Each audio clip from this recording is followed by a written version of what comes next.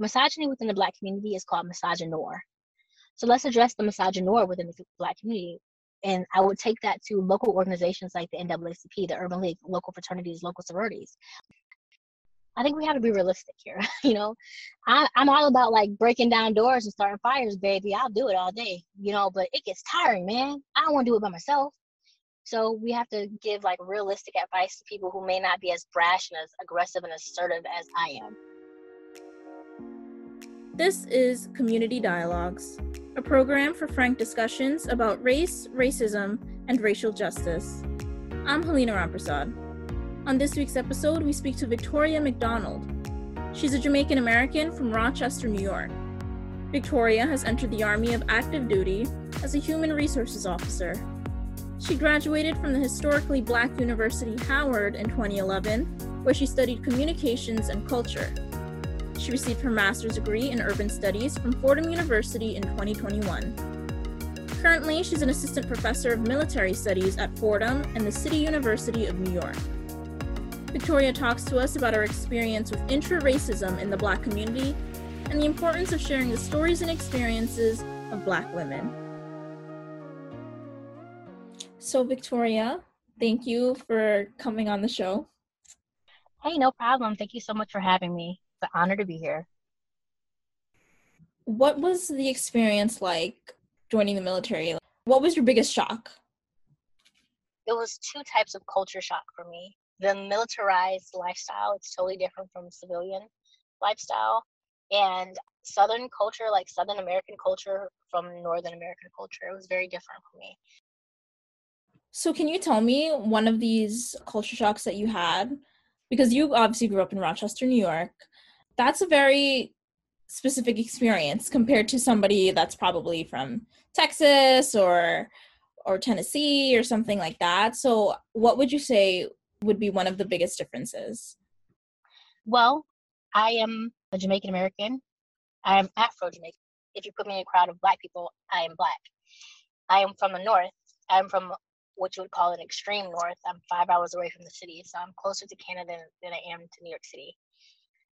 Coming down and when I joined the military, I met a lot of Black women who were very uncomfortable with the fact that me, at the time, a 19-year-old, was not married or didn't have children and had no interest in having children and wasn't prioritizing marriage.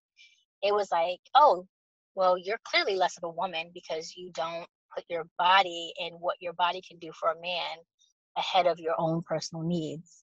So we're just not going to really parlay with you that much. A lot of the conversations that I had with some of these Black women primarily focused on men. Like, there's a huge emphasis on a woman using her body to please a man. And that was so destructive to me because women are way more than that. And that is something that I constantly see. And it's just so frustrating because they automatically seem, oh, you're a Black girl, so therefore you need to get married and have kids. And I'm like, oh, no, I'm Jamaican. So no, we're all the same. There's no difference in Blackness. You're just Black. And they hated that, Black people came from different cultures. And then if you stood firm in it, like, no, I'm a New Yorker. No, I'm Jamaican American. I'm ostracized. How do you respond to that? How do you respond to someone, whether it's a Black person or someone of a different race, saying all Black people are the same? So for them to make that comment, it's insulting. And I am not a bigger person. I never subscribed to Michelle Obama's methodology of going high when people go low. I believe energy is a real thing. I believe in fighting fire with fire. And then if we have to burn the whole house down, then maybe we'll just start anew. So I respond to their insults with insults as well. I've always done that. When people are disrespectful to you, they don't see how disrespectful they are until you match them with disrespect, I guess you could say. So when they would say, oh, why don't you want to get married? I'm like, why do you want to get married?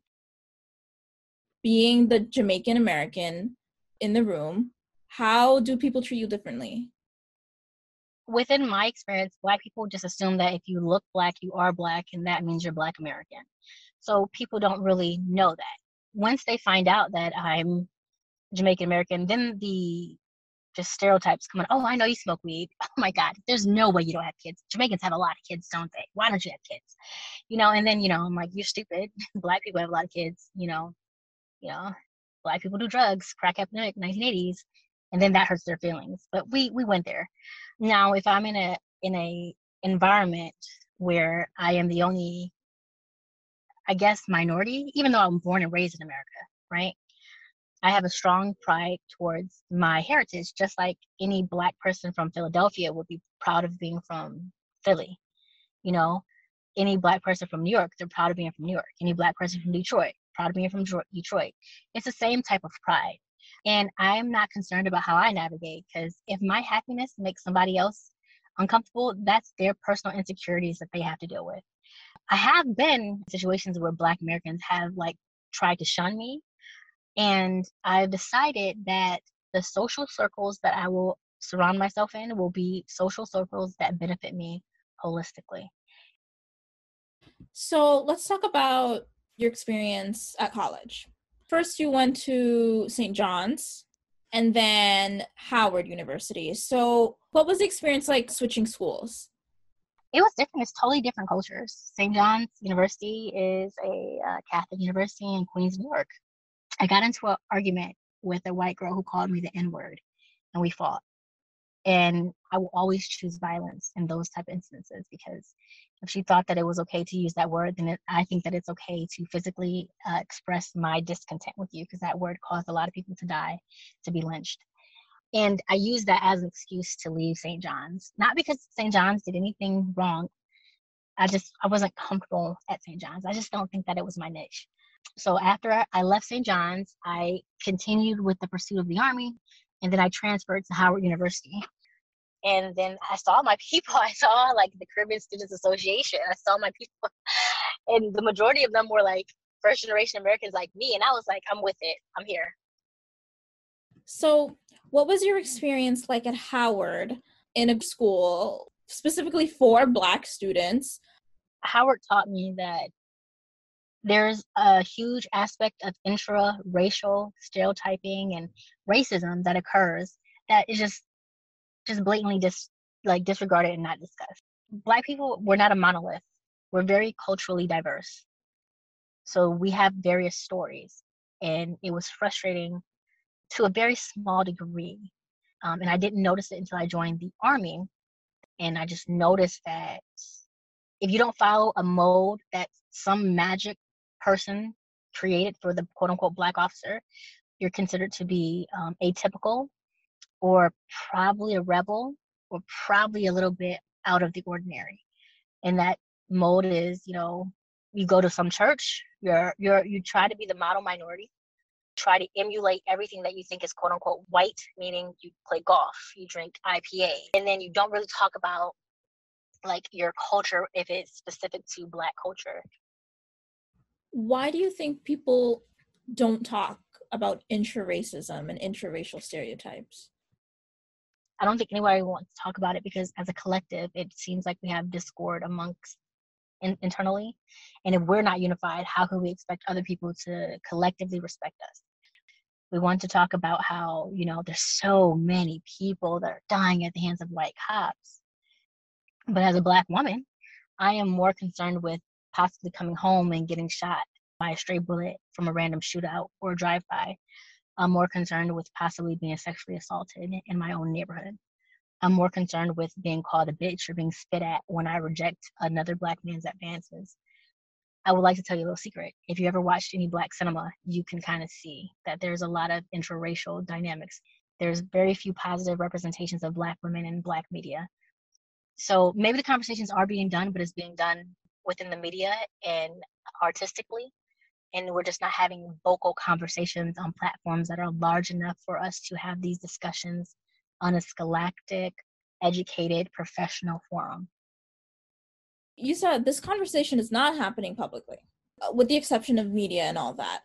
Do you think that behind closed doors, with friends, with family, people should be having these conversations? Are they happening at all privately? I know for a fact that when I have conversations with my male and female counterparts, Black, white, or whatever, these conversations are happening.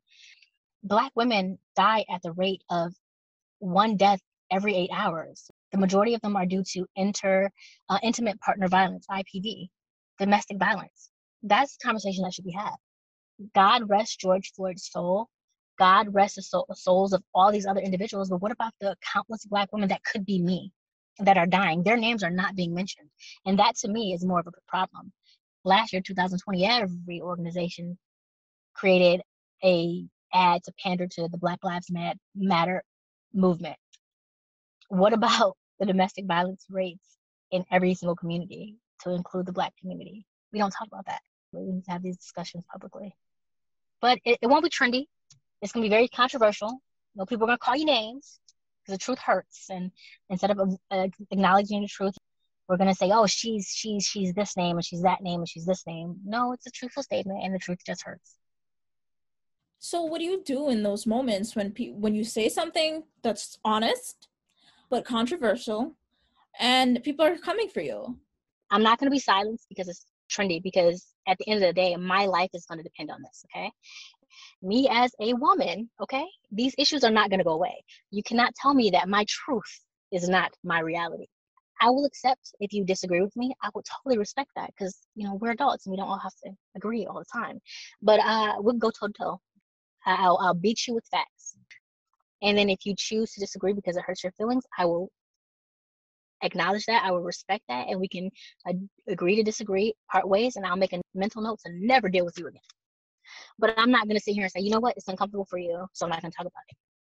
In Harlem last summer, that young lady was, you know, thrown in a trash can because she denied a guy's advances. At the top of this year, a young lady went to buy wine at a store, and multiple young Black men attacked her, and one tried to bite her eye out. We have had a string of attacks of lighter toned Black women being stabbed in the subway, with the assailant saying that he's stabbing these women because a woman like that fit their phenotype rejected him at some point in time. I'm not going to not have these conversations, because all of those situations that I described could be me. So what are those conversations like? I'm very theatrical. When I talk to someone, you would think that I just took a shot of caffeine. I get up, I walk around, my hands are moving, my neck is rolling, you know, I crack jokes in there, you know, have a little sarcasm. But when I have these conversations, I tone it down a whole lot, because all of my movements and all of my, you know, body language, all of my tonal inflections, all of my neck rolls can be perceived as being confrontational. Because when you're having a conversation with somebody who may actually have the attributes of the individuals that I say are actually detrimental to the Black community, they can get a little bit insecure, okay? And they're going to perceive your comments as being threats or attacks against them. So they're going to not respond with logic or sound judgment. They're going to respond as if you're verbally attacking them, right? So I have to be mindful of that. So I try to be cool, calm, and collected. I'll tell you about a Facebook page and an Instagram page called Black Femicide that tries to chronicle the number of Black women that die at the hands of various types of violence. And they can't, because it's just so many. I'll tell you about the number of Black women that are single mothers. Black women don't become single mothers because they just want to be a statistic. They become single mothers because Black men leave. She is not to be blamed. And it's just very painful to have this discussion. Does Black Lives Matter when Black people are killing Black people, or does Black Lives Matter only when a white cop is killing a Black person? So what do you think our society needs to be doing to get people talking about all of these things that are not at the forefront of movements? So this conversation is very specific to Black women, because I'm a Black woman. I think that Black women should focus on discussing concerns that directly impact them in a negative way. And then if the conversation does need to be taken to a public spectrum, we need to make sure that the individuals that are speaking out on it are financially compensated and they're protected, because it's not enough for them to get paid for their speaking engagements. But when they come back home, they could possibly be attacked. Let's monetize talking about the intraracial dysfunction, because maybe it'll shame certain communities into doing better. And if it doesn't shame certain communities into doing better, it'll at least bring issues into the forefront. What guidelines would you give somebody who, you know what, they don't know a lot, about this, they're just not aware, they're not in the spaces where people are talking about it, what would you say to them? Let's make mental health care a priority. I say that because the topic of intraracial racism and dynamics is heavy. You can crack and you can implode if you're not mentally and physically well. So I would request everyone to first get your mind right, and then, go to your local congressman or your local city council, your community boards, and start to have conversations with police officers. And let's start to create a neighborhood collaboration with police officers to talk about, hey, how can we, protect those that are not being protected? Because, if you look at the news, Black women tend to have harsher crime sentences than Black men in the criminal justice system. And as a Black woman, that's a concern to me. Misogyny within the Black community is called misogynoir. So let's address the misogynoir within the Black community. And I would take that to local organizations like the NAACP, the Urban League, local fraternities, local sororities. I think we have to be realistic here. I'm all about like breaking down doors and starting fires, baby. I'll do it all day, but it gets tiring, man. I don't want to do it by myself. So we have to give like realistic advice to people who may not be as brash and as aggressive and assertive as I am. Thank you so much for sharing your truth with us. Thank you so much. Special thanks again to Victoria for being on the show. Our music is courtesy of bensound.com. This has been Community Dialogues. I'm Helena Ramprasad. Thanks for listening.